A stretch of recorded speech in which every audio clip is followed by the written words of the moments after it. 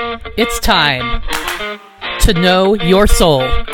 Are you seeking the you within? Has people-pleasing stressed you out? It's time to find your light so you can share your entrepreneurial gifts with the world. We'll Red Rover on over, but the only thing you're breaking through is yourself. This is Soul Amplified. Are you ready?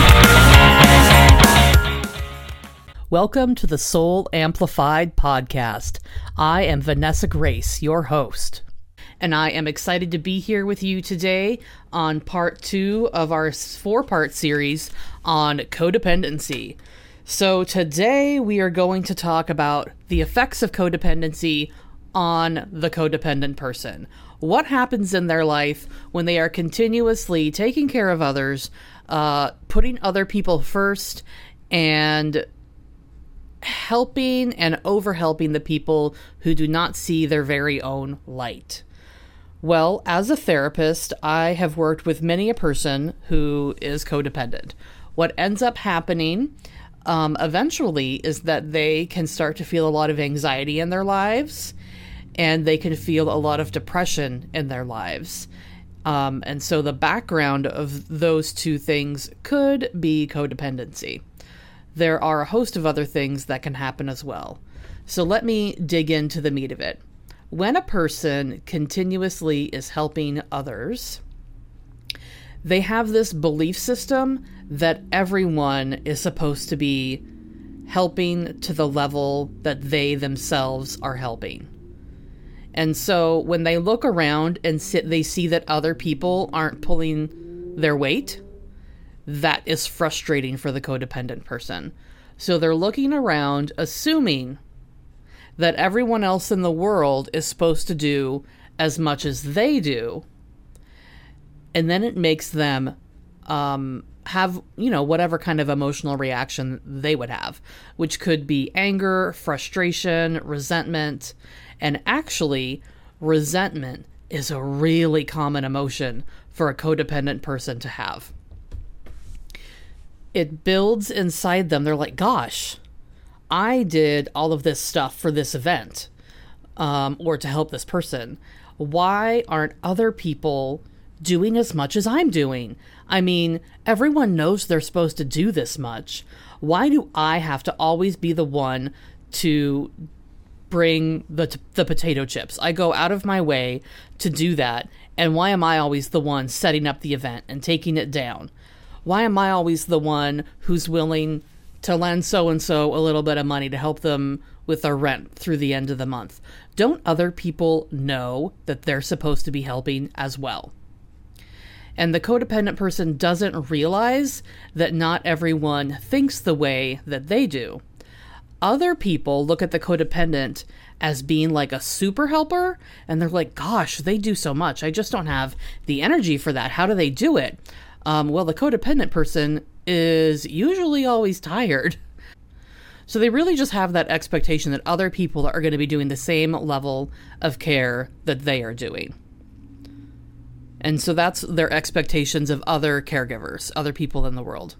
There's also this expectation that when they extend help to a person, that person or even that organization is going to see how much effort was put into it. The codependent person, man, they're thorough. They'll look things up online for you. They'll make the phone calls for you. And they'll get all the information laid out and ready to go so that you just have to press go and then it will happen. And so this could be setting someone up with a job interview.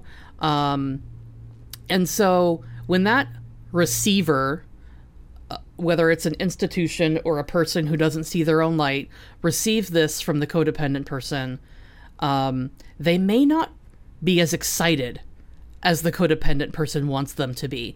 And so they're like, gosh, I did all this work for you and you're not even thankful. Don't you realize what I gave up to do this for you? Don't you realize how hard it was or how much work it was, or, how I went to bed an hour late 4 days in a row and then struggled at work? The thing is the institution that you did that for, or the person who doesn't see their own light that you did that for, they don't know that. They can't connect to that. They're unaware that you did that much work for them. And so the codependent person can get resentful because they didn't see it, and they get their feelings hurt.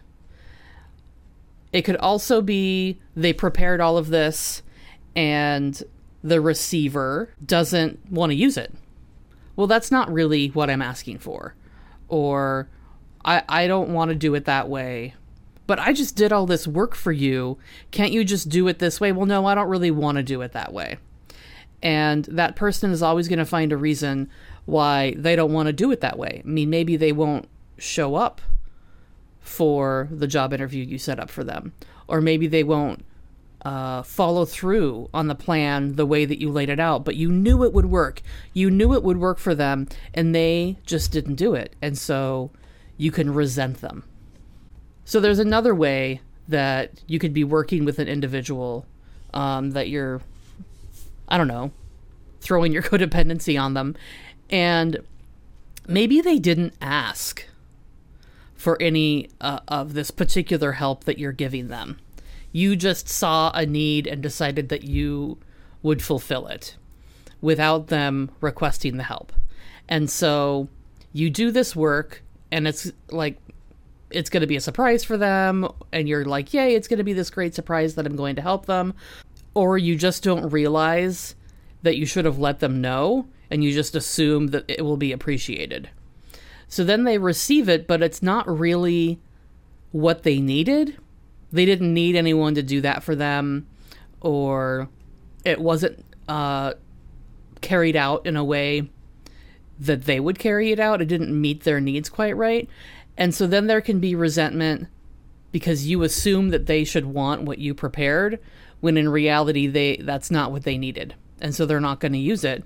But now you've extended yourself and potentially taken time away from your family, taken time away from your own health. I mean, maybe you were eating fast food rather than creating a good lunch for yourself so you'd have time to prepare this project, and now you feel sluggish. Maybe you worked on it on your lunch hour, or you left work early.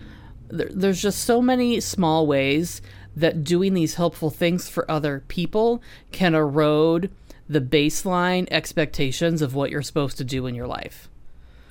So let's go over those for a minute. I mean, mostly people know that you need to be focused on the people that you live with, because that's likely your spouse or your partner and the children that you have. And any pets that you have, care of your home. Potentially there are elderly people or parents that live with you or that live near you, and that you are, one of your roles is to be of assistance to them in some way. Like maybe you do their checkbook, or you do a grocery run for them, or you just check on them regularly to make sure that their house is clean, they haven't fallen down. And those are like the basic things that you need to take care of in your life. And then you've got work and what you need to do at work. And then you've got self-care. And so those areas can get eroded for the codependent person. Usually the self-care is going to be the first to go. And then they struggle along to get the family and the home and the partner and the work all done. And those can become eroded. And this makes the codependent person really stressed out and really tired, and it messes with their sleep. They can have stomach problems because of worry, and anxiety can often show up in the stomach as stomach problems. And then you can have issues with, I don't know what it's called, but where you grind your teeth at night and you get tense jaw muscles. And so that can be an issue. People can get headaches. And we know that stress leads to a host of other things. And if it affects your eating, that can lead to a host of other medical problems. And so this resentment plus stress plus anxiety plus depression can just lead down all of these roads that lead to like a foggy mind, difficulty making decisions, lack of interest in things, worried that you're never good enough. This is a huge problem for codependents. They want to be liked by others usually. And I think we all generally want to be liked by others. I mean, some people are super awesome and they just don't give a care. But other people, they just generally want to be liked, which is a very human experience. And so all of this combined together can create kind of a breaking point for a codependent person where maybe they feel like they're having a breakdown or they can't function or they're literally so exhausted they sleep through the entire day when they were supposed to get up and, I don't know, participate in something they had committed to. And codependents can kind of have these crashes where they just can't function at the level that they were functioning at before, probably because it wasn't sustainable or realistic for them. They were kind of running on empty, and every time they got a little bit of more gas, they gave it away to somebody else rather than using it to fuel themselves.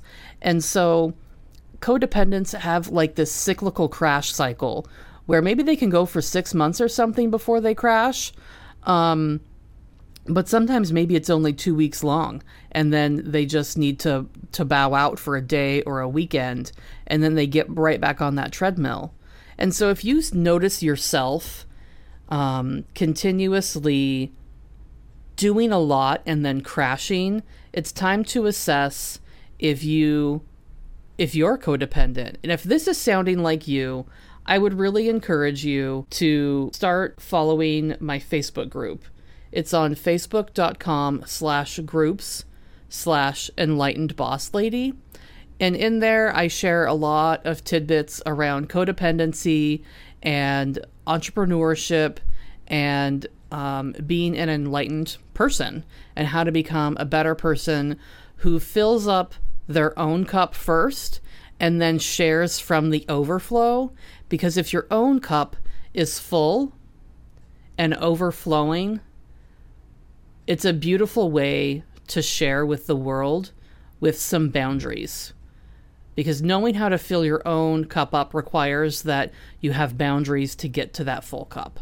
And so definitely check out my Facebook group if this is feeling like the right thing for you.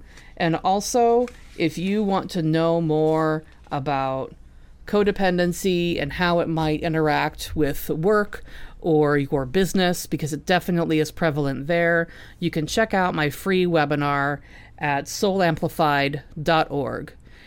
If you want to work with me in my group that I have, beyond that, there is an application at the end of that webinar where you can apply if you're ready to work with me. You would be a foundation member as one of the first people to experience this program. It covers everything from boundaries to self-discovery to forgiveness to how people-pleasing and codependency even affects the love and care that we give to our bodies. And so if you are interested in being in one of the first 10 people to invest in this program, then I want you to go to soulamplified.org, watch that free webinar. It's about an hour long, and then fill out the application with true deep answers to see if you are a good fit for the program. This program is really going to help change some people's lives. So I'll keep talking about it. I'm just really excited about it. And I will see you next week in our third installment of the series on codependency. Be well. Thanks for tuning in, Soul Sister. Do you want to hear from me more? Sign up for my Transforming Your Codependency text messages straight to your phone every Monday, Wednesday, and Friday for inspiration and education. To sign up, text PEACE to 877-338-0875. To spread this message far and wide, screenshot listening to this podcast and share it on social media. Be sure to tag me. I love hearing how you're growing. Get amplified.